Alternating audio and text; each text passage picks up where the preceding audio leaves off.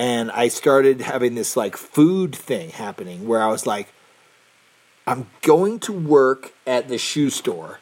I'm selling these toxic sneakers at the mall. And then they give me money. And I'll take this over to the grocery store. And I give them the money. And then they give me these plastic wrapped things that were grown by somebody far away out of the ground with water and sunshine and seeds. And I eat that so that I can go back to the shoe store to get more money to do this again. I'm like, that is fucked up.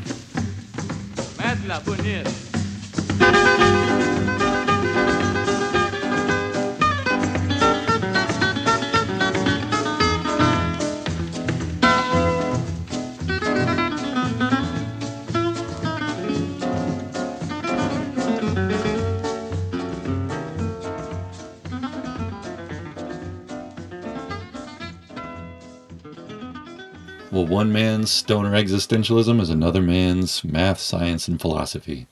Thank you for tuning in to the Monkey Tooth Podcast. This is Andrew Couch with my wife, Tiffany Couch. We're bringing it to you every other Tuesday. If you're not listening to this on a Tuesday, forget about it. But you can listen to it again on another Tuesday, perhaps. That voice you heard at the very beginning of this podcast was my good buddy, Charis Ford. We talked via Skype, which I will hopefully never do again. And if I do it again, hopefully I will have it figured out to a better extent than I did in this call. The audio quality, I promise you, this is not what we're going to be doing in this podcast. I promise. It'll be much better the next time. But at any rate, I had to talk to him because he is the first person I thought of when I wanted to interview people who are doing fun and interesting things. So Charis Ford, you'll get to hear all about him. Before we get into his...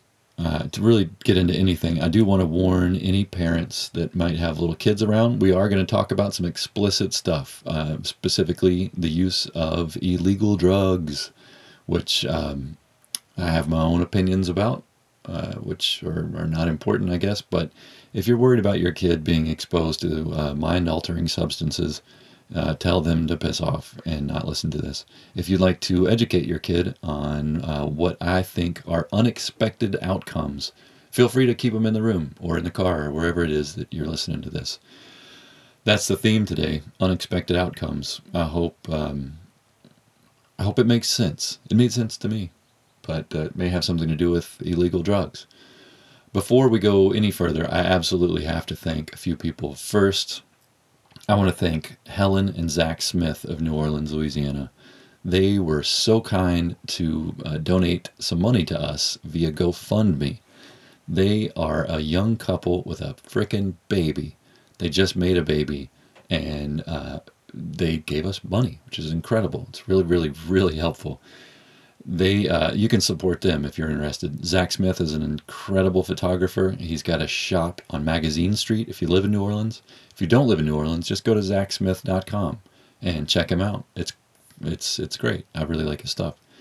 We also got some support from Tiffany's friend and coworker John Gorman. John Gorman also helped us out via GoFundMe, and John Gorman broke his neck not once but 2 times. 2 times a broken neck, and still found it important enough to support us. I just can't even tell you how kind of powerful and sweet that is. So thank you, John Gorman, and speedy recovery. I also want to thank my good buddy, Danny McQuaid. Daniel McQuaid is living in Brooklyn, New York. He is a teacher. He is a great human being.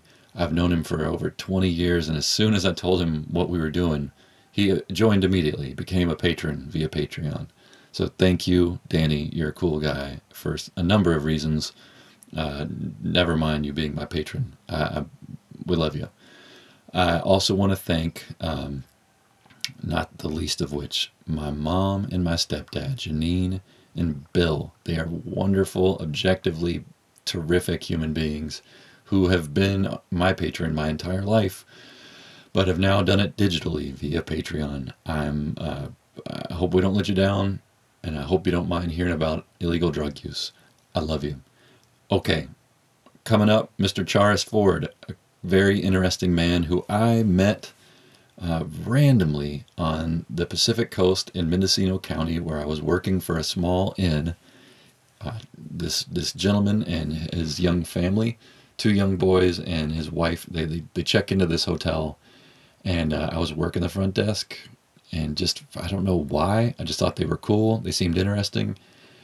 So I asked them if they wanted to take a walk with me when I got off my shift. I was done with work, and they were not creeped out sufficiently to say no. They actually said yes. We took an amazing hike on the Pacific Ocean near Point Arena, California.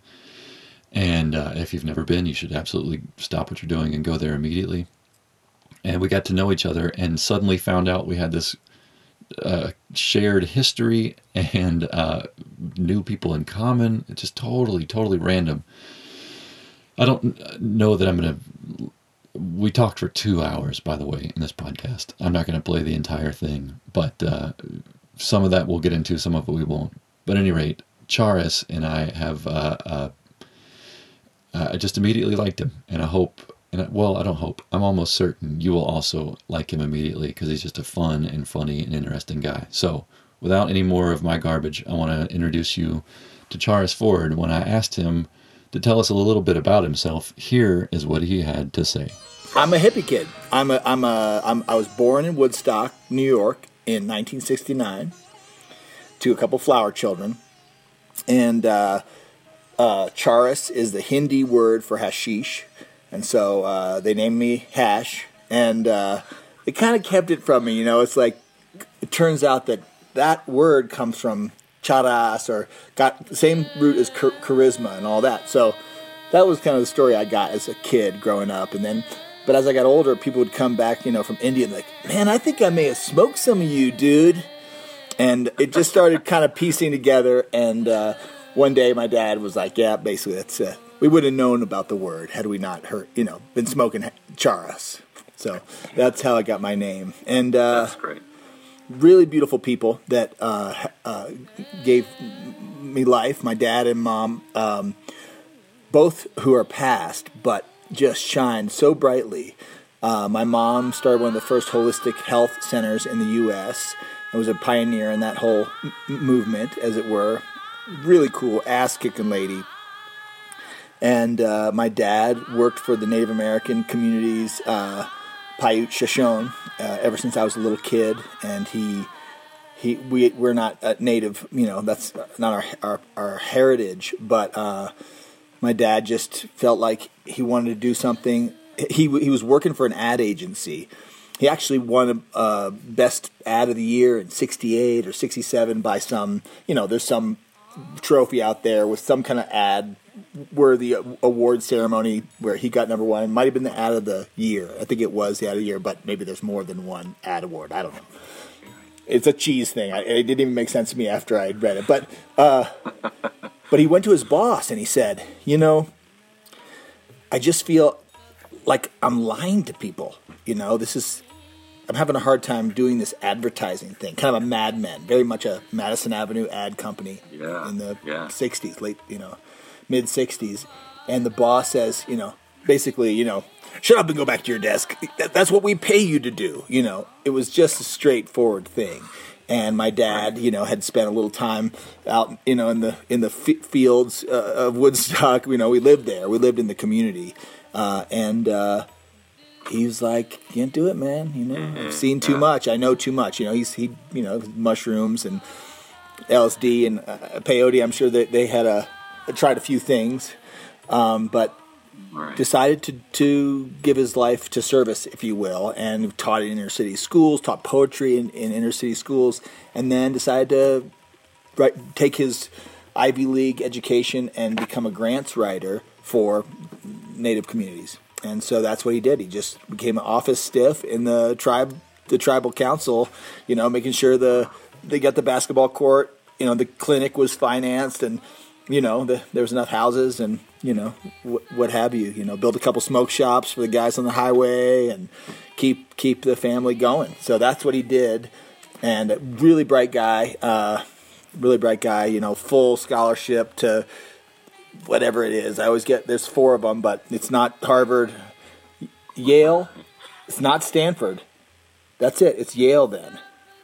It was Yale. Yale. Yeah, really, Wow. really interesting guy. But he dropped out. He was a English major, and he was like, "This is total bullshit, man." I'm just like, it's this academic pomp and circumstance. None of it means anything.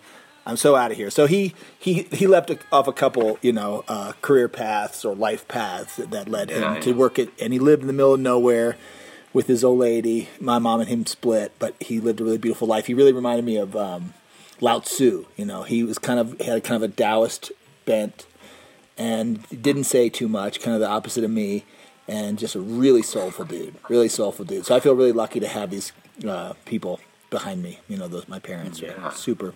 My mom, well, I don't think of her as chatty, but she was certainly chattier than my dad, and very charismatic, and very much, I don't know, she was a very unusual person. Like, there's a whole community of people that had formed, if you will, around her in Florida, where she started this holistic health center called the Center for Wellbeing, and just, it was like, there was like for whatever reason, she kind of had this kind of Cleopatra thing going on, this kind of matriarch of many and well loved, and she brought all this cool, she was employing people that were doing cool stuff, and then her whole extended community basically was pretty far out, New Age, what have you, Primal Scream type, a mix of things. I was Rolfed as a 10-year-old or something, that sort of thing. We didn't eat.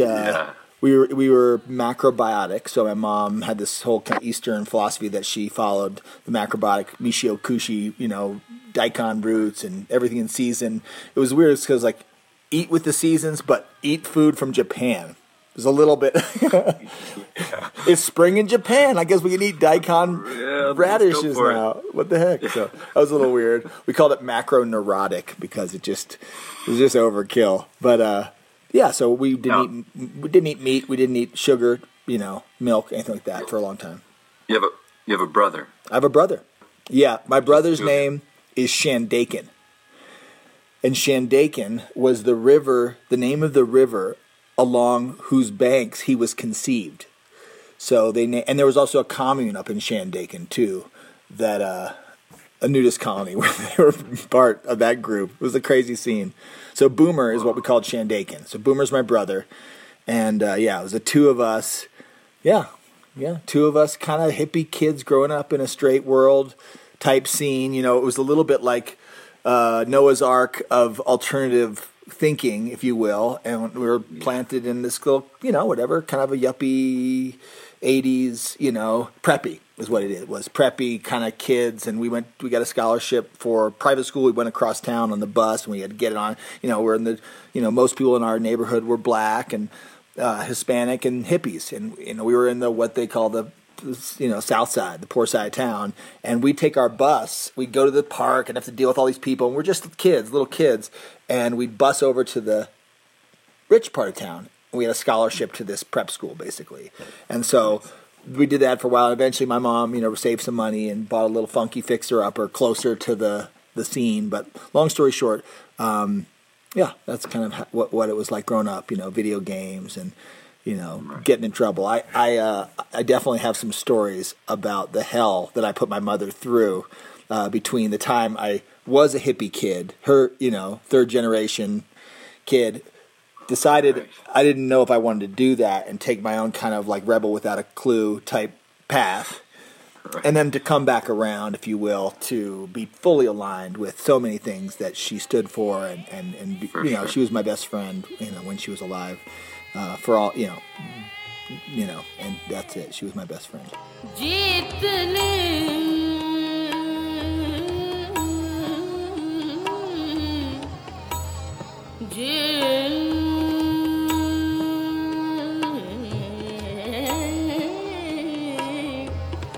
कच्चे घड़े ने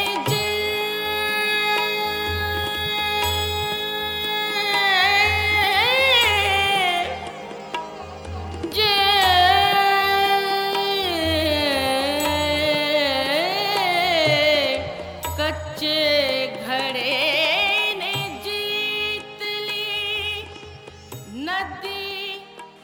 I ate a bunch of mushrooms in 10th grade, summer of 10th grade, and did an Outward Bound that year. And I had been basically kind of hell on wheels. I just, drinking, smoking, stealing cars, getting into a world of trouble, just, staying out of, didn't go into juvie, but it was that kind of a thing, and, but I had a bunch of mushrooms one summer, I was in this thing of like, oh yeah, man, party, I'll take some of this, I'll take some of that, oh yeah, I'll take some mushroom juice. I was like, 2 or 3 hours later, I'm like, my mind is, blown and my ego's collapsed and, anyways, it was very, very, very healthy. It was a powerful, life-changing thing. And I was lucky to have my mom and that backdrop of the alternative culture to end up in, when I was like, wait a minute, and so I had some really powerful experiences. Not a lot of drug experiences. I mean, I've done drugs a bunch, but I'm saying not so much that it was all about that. But there was a few things that happened to me along that path that were, hands down the most powerful. There was really one thing that happened to me that was hands down the most powerful thing, and I'll tell you what it was. All right. So I was in this phase of like, if you can smoke it, I'd like to try it kind of thing, and sneaking out at night, just trouble. I do have a lot of stories. So I'll tell you a story about my trouble first, and then I'll tell you the thing about the mushrooms. Okay. So all right. It's like 8th, 9th grade, too young for a driver's license. It's me and some hoodlums that I was hanging out with. We had a bag of weed.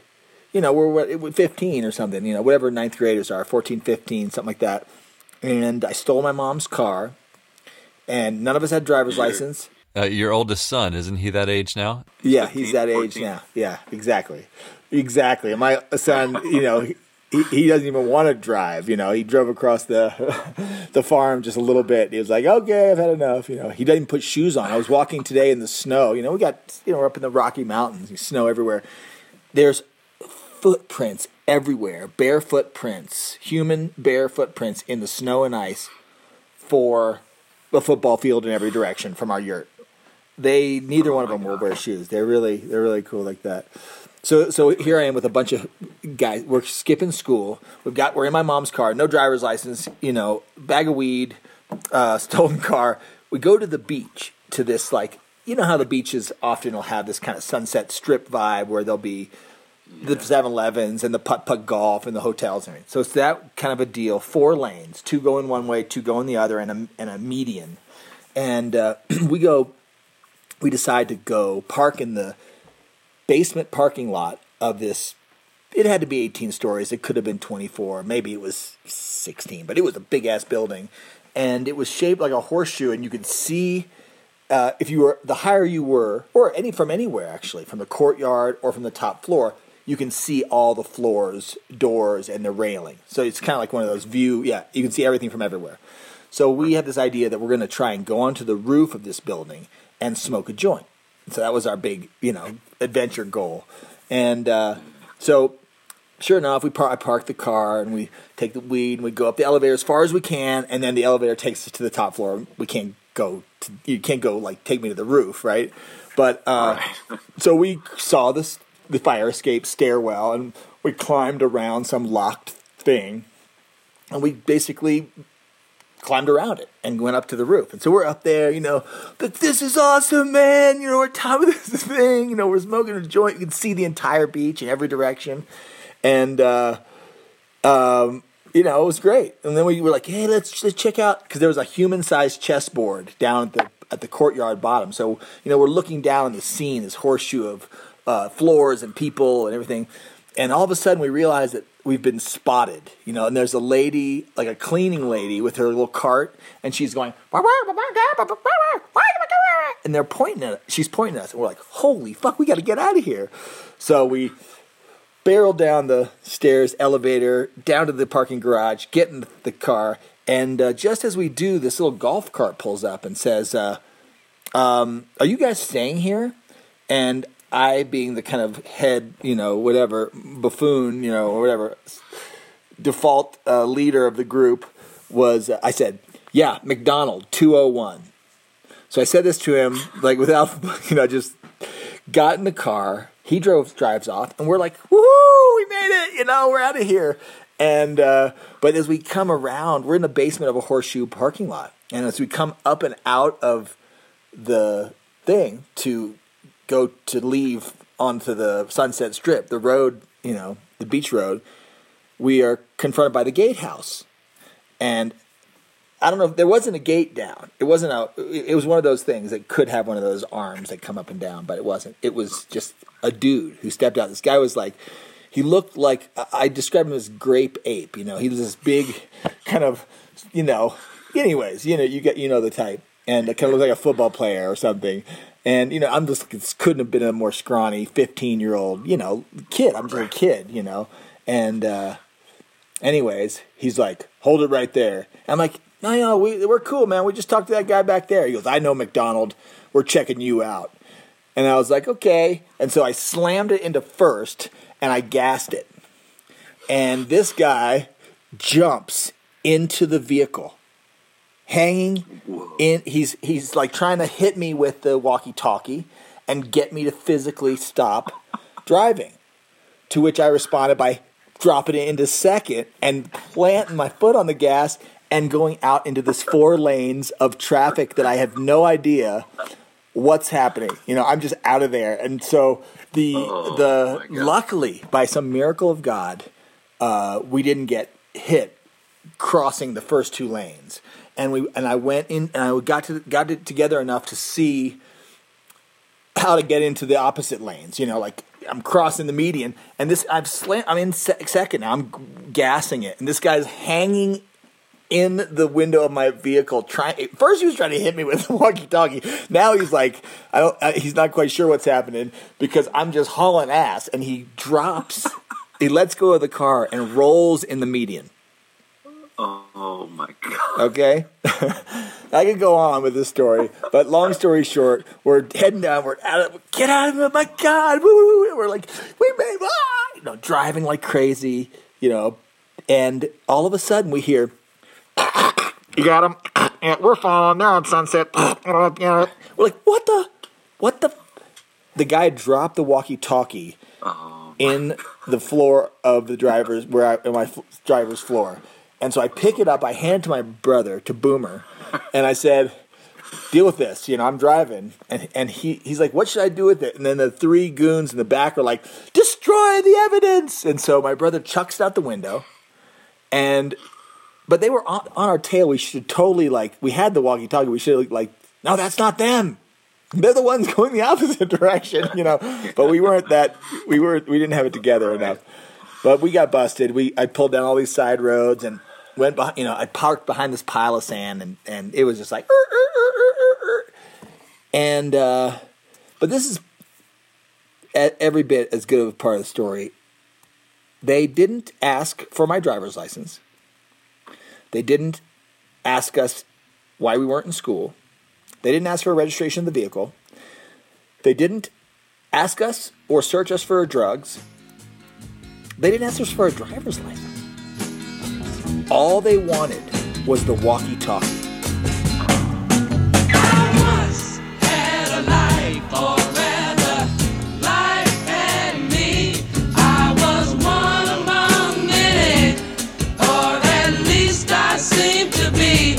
But I read an old quotation in a book just yesterday. Says on a reap just what you sow, the debts you make, you have to pay. Can you get to that? Can you get? I wanna know if you can get to that. Can Yeah, you exactly. get? From hippie baby to not so hippie teenager. So then, I was ready. I was like totally parked. You name it. I mean, not you name it. I was mostly into mushrooms and weed and booze. No, I wasn't into mushrooms because there hadn't been any mushrooms. But I'd been drinking beer and smoking cigarettes and smoking pot. And just, thinking I was cool and ready to try whatever. And someone said, hey, man, I know where you can pick psychedelic mushrooms out in these cow pastures outside town. I was like, I'm all about that. And I was really kind of academically interested in mind-altering substances. My mom gave me a book. How about this for a hippie thing? When she realized we were experimenting with pot, she was like, I think you should take this. I want to give you this book. And it was by Dr. Andrew Weil, and the name of it is Chocolate to Morphine, A Guide to Understanding Mind-Altering Substances. Yeah. Hand that to your 15-year-old and see how it works out. So I was very interested in the whole thing. And so psychedelic mushrooms, I'd read about them and stuff. I was excited. So we went, picked a bunch of them. Never had any. Didn't know anything about anything. Blended them, made some tea. Went to the beach with our girlfriends. And drank probably 7 times more than we should have. And I'm sitting there with these kids, and all of a sudden, I start feeling really not okay. Like, emotionally not okay. I'm alienated from the people that I'm with. I'm confused, alienated from myself, uncomfortable, and I have to leave, basically. A very unusual kind of feeling for me to be like, whatever. Like, I got to take myself away from the situation. So I walked down the beach a little bit, and I realized I was very sad. I was very miserable sad. And I didn't know what was going on. Well, whatever. It was happening. It was just a real-time thing. And I went into the water. I didn't want my friends to see me crying, but I could tell that's what was happening. I was getting emotional, and so I went into the water, and I laid face down in the water, crying underwater. And then after who knows how long, I had this epiphany. And it was as if a voice had said it to me, but it didn't require a voice. But the message was, you can be free. And my mind at this moment was like a staticky television. It was like...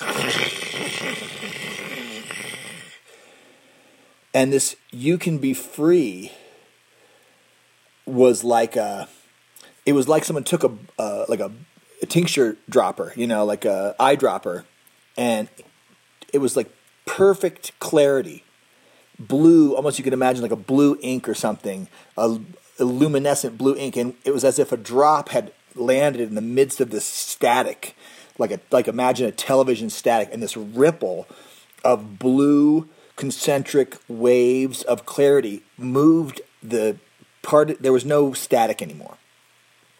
And it says you can be free. And I'm like, that's really what I would like. I would really like that. I would like to be free because I'm suffering. I'm miserable. I don't trust my friends. I'm cheating on my girlfriend, stealing my mom's car, dragging security guards through the streets, what have you. I'm hurting my body, smoking cigarettes. What's wrong with me? Just like all these things that I had kept together in this neat little I'm cool package just were in a pile, like 52 pickup on the floor and in the ocean floor. So I'm just like out of it. I don't know who I am. I'm not out of it, but I'm, you get the idea. So I get this total real revelation. And I'm like, that's it. I'm totally there. Sign me up. Consider me. I'm with the I'm going to be free thing now. And complete elation, as you can imagine. The whole thing is just like this, whoa. And then I realize that I'm looking down at my body. Like about 12 or 15 feet below my point of reference, there's me laying in the ocean, floating face down. And I was, real time, it was like I realized I was losing the connection to my body. Like my body is not breathing, and I'm going to be free. And it was as if in a moment I just came slamming back in and out of the water, like very much a baptismal type scene. And, catching my breath, saying, if out loud or in my mind, I don't remember, I can be free and stay. And I never in my life could see as far as I could see that day. I could see little fish jumping off of teeny waves like 100 yards away. And then like a school of fish came, little minnowy fish. They came and they were swimming up to me and they started going around me like a frisbee. Do you know what I'm saying? Like a circling. They circled me and then they left. And maybe that's more common than what, but the whole thing was out of control. So I'd seen, whatever, all that I needed to see to be convinced that we live in an incredibly beautiful, mystery, magical dimension. And I was humbled by it and excited by it, and I decided I didn't want to be a fuck up. So that's when I started not being a fuck up. And so that's that story.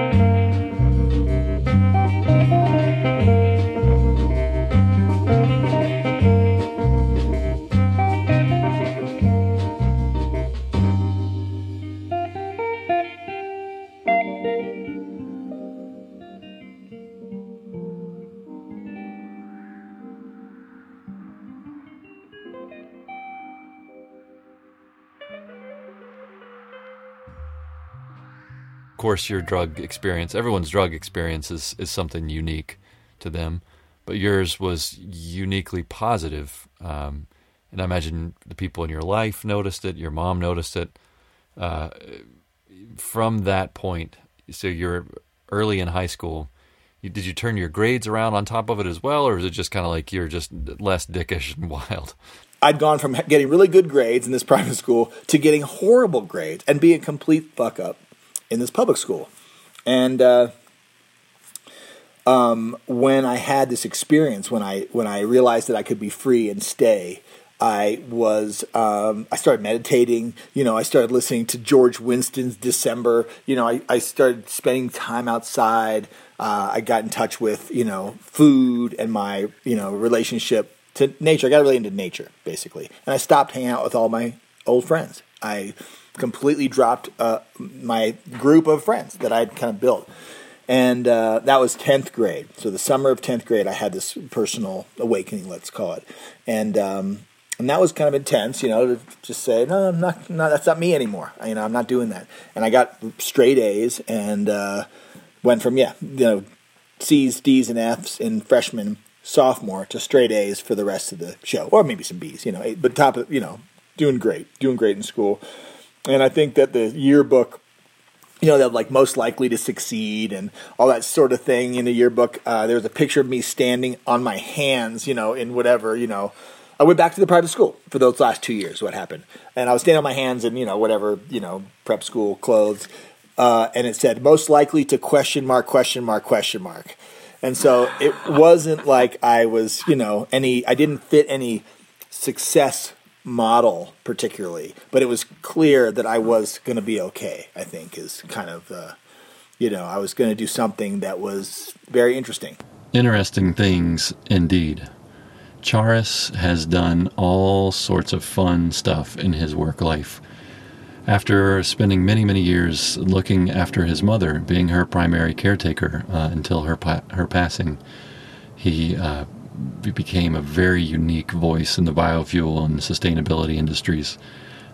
He's just been all over the world with Daryl Hannah, doing some pretty unique stuff. You can check it out on YouTube if you just Google, do a YouTube search of Charris, Charris, Ford. You'll see him rapping and talking about biofuel and getting people genuinely excited. It was great stuff. He's also been involved in the cargo bike industry. If you didn't know that cargo bikes were a thing, they're a thing, and they're super cool. Check out Xtracycle, XTRACYCLE.com. They're in Oakland. I've gotten meet those guys, actually. Really cool stuff, and Charis had a hand in that. He's also worked for Neil Young for many years as his environmental campaign coordinator, which, if you're not familiar with Neil Young's environmental campaign, get yourself familiar. It's pretty cool. Charis was helping nonprofits all over the place in this massive tour, sort of get more exposure. Hip job, the right guy for the job, for sure. So there's a lot to say about Charis, and we will talk to Charis again for sure. We actually really hope to go see him on our journey and visit with him and his family in person and not do another Skype call.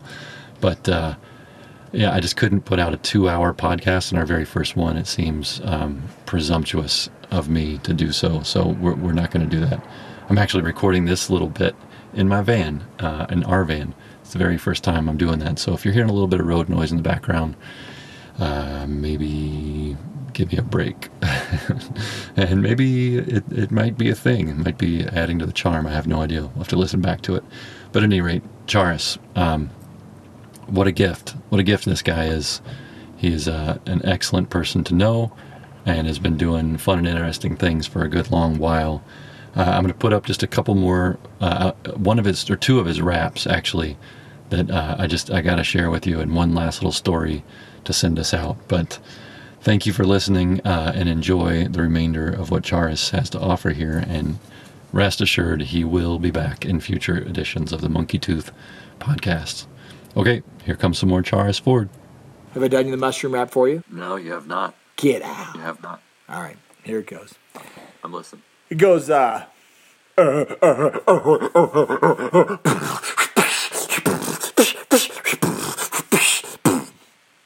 well, you can find them in the forest, you can fry them in a pan. Why don't you step into the kitchen with the mushroom man? Foliota squarosa, Graphola frondosa. Don't always say the Latin names the way that I'm supposed to. Fungal forms don't fall in families of animals or plants. I'll do my best to tell you about them, give me a chance. They got this unique physiology, and they cannot be classified in any way as botany. Excuse me while I drop a little terminology. Mycologist is fancy for a mushroom freak, and the study of the mushroom family is mycology. And some of them are poisonous and many you can eat. And some of them will literally lift you off your feet. And some can cure cancer. Some help them folk with AIDS. And they prefer environments with moist ground and partial shade. Yo, kick it.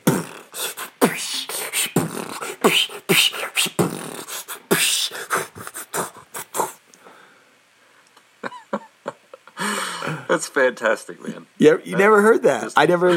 We didn't spend this much time together. We just took a couple walks. Yeah. That's great, man. That's fantastic. I thought you'd like that. Are you normally sharing that like on the first date with a friend? Did I miss out? No. I mean, we just, no, I don't. You know, my thing is. You seem real surprised that I haven't heard that. Well, I just didn't know, it's been a long time since we hung out. And I know we talked biodiesel, so I figured we talked raps, and I figured you'd seen it, if not seen French fries, you saw YouTube somewhere. So I knew you'd probably heard a rap or two of mine. I wrote probably 8 of them. I've got a rap about eating bugs, which I'll have to do for you now, since it's all in this kind of nerd end of the spectrum, right? Like drop-in terminology, kind of thing, and somewhat complex topic matter, But the bug rap, I'm living in Tennessee. I'm growing as much of my own food as I can, and that's a story I didn't tell. But basically, my mom and I, after she broke her back, I'm graduating from high school, and I'm like fully in this, like, I'm going to grow my own food. The mushroom experience that I share with you, my newfound love for nature, I went to Outward Bound that same summer that I had the mushroom experience. So I'm a youth, at risk, troubled youth who signed up for Outward Bound to kind of do this delinquent rehab thing and live in the woods with some guidance counselor guys, Outward Bound. Really cool program. But, and that within, a week to a month before I go to Outward Bound, I take these mushrooms. And so it was a great setup for me to have this life change, because I did the mushrooms and then I went off away from my community for a month on the Appalachian Trail in Maine, and hiked and did service work and had to deal with it, work in a small group and do teamwork with these people and be around people who were older than me and seemed like they were pretty switched on, and like, why wouldn't I listen to them, and why wouldn't I ask some questions about who I wanted to be and how I wanted to be. I could be free and stay was really about I can do anything. I don't have to be a fuck up. I can create.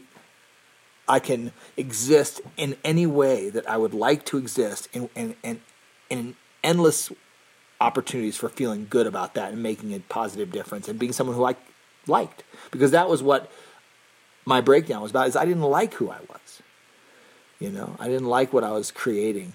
But I don't know how I got into the Outward Bound thing. Do you know how we got on the Outward Bound thing? Sorry, I keep turning down the mic. No, it's good. Yeah, you were going to talk to me about the bug wrap. All right, the bug wrap. Okay, so skipped a spark. So basically, the Outward Bound you was were going to Tennessee, right? Yeah. The Outward Bound was a big part of my falling deeply in love with nature, and I started having this like food thing happening where I was like, I'm going to work at the shoe store. I'm selling these toxic sneakers at the mall, and then they give me money. And I'll take this over to the grocery store, and I give them the money, and then they give me these plastic wrapped things that were grown by somebody far away out of the ground with water and sunshine and seeds. And I eat that so that I can go back to the shoe store to get more money to do this again. I'm like, that is fucked up. That is really fucked up. And I wanted to take out the middleman. I wanted to have a direct relationship with how it was that it was possible for me to be alive. And so farming was the call that it kind of came over me over a period of years. So graduating from high school, I really want to go back to the land, basically, and be a farmer and work forage and work horses and have bees and goats and do a back to the land thing. And my mom had just broken her back. She's paralyzed. And so there's this whole thing that happens, blah, blah, blah. I go to Prescott College for half a year. And in that time, my mom is alone. She's suffering. She's, my brother's left for all intents and purposes. And I just had this, I'm just torn. I can't go to college. I was studying sustainable ag at Prescott. And so I decided I needed to go back and help my mom because she didn't have anybody. And I figured, well, when I didn't have anybody, she helped me, when I couldn't walk, when I couldn't feed myself, when I couldn't wipe my own butt, she carried me from nothing to the person I am. And it's like, what part of my self would not be appropriate to devote to her? Like, if she needed everything I could do in a day to really exist in a decent way, why wouldn't I give it all to her? She gave me the tools with which I'm doing the service with, So that was really powerful. And we had a wonderful experience over many years. And I just I gave myself to this role of service. And it was very spiritual in a lot of ways. It was in step with this growing your own food thing. And I was kind of having this kind of spiritual young person, not quite wandering the world in saffron robes, but it was that kind of thing for me. I had hit this high vibration thing, and kind of like the biodiesel, maybe there was a rush there that was about just growing up from being a kid to being a soulful adult. But at the time, I was and people were reflecting to me not quite you're enlightened, but that kind of thing. Really look at this. This is so rare, and so I got juiced by that in some ways. And it was true. I was having this humility thing, I was having this service thing, I was having this spiritual kind of ideal thing, and it was very much tied to the back to the land. And so I went big, farming and animals and foraging, and one of the things that I loved doing was foraging and insects.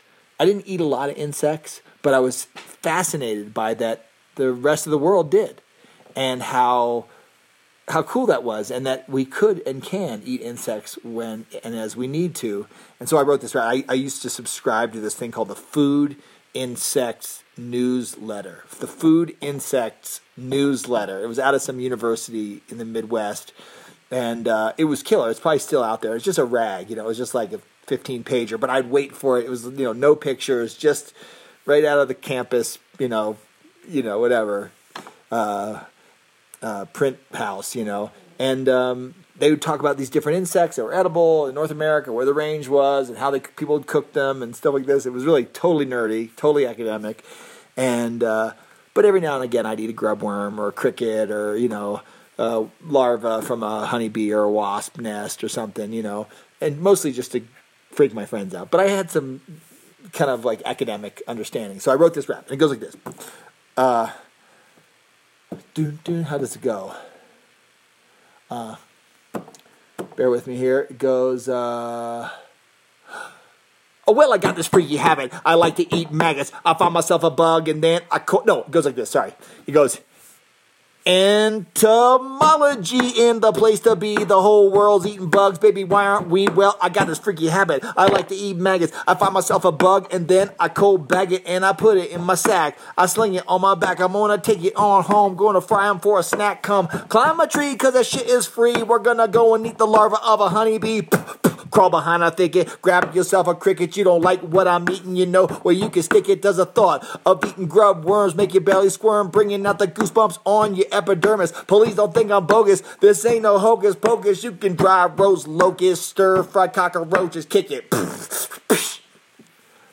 There you go, the bug rap. That is by far my favorite one. Really? How far out? That was great.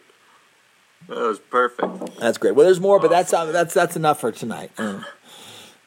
That's great. So there it is, people. Our first podcast has concluded. I really hope you enjoyed it. We certainly did. I'm looking forward to our next episode. It'll be with our good friend and neighbor Inga McCormick. She is a beautiful human being, and I cannot wait to share with you the story that we got to experience with her. So coming up, not next Tuesday, but the following Tuesday, we're going to bring it to you. Thank you very much for listening. Go check us out, mtp.dog, or you can check us out on Patreon. You can go to GoFundMe. We're on Stitcher. We're on iTunes, and anywhere else that you think we should be. Send us a note, mtp.dog. Thank you. Take care. Do fun and interesting things. Goodbye.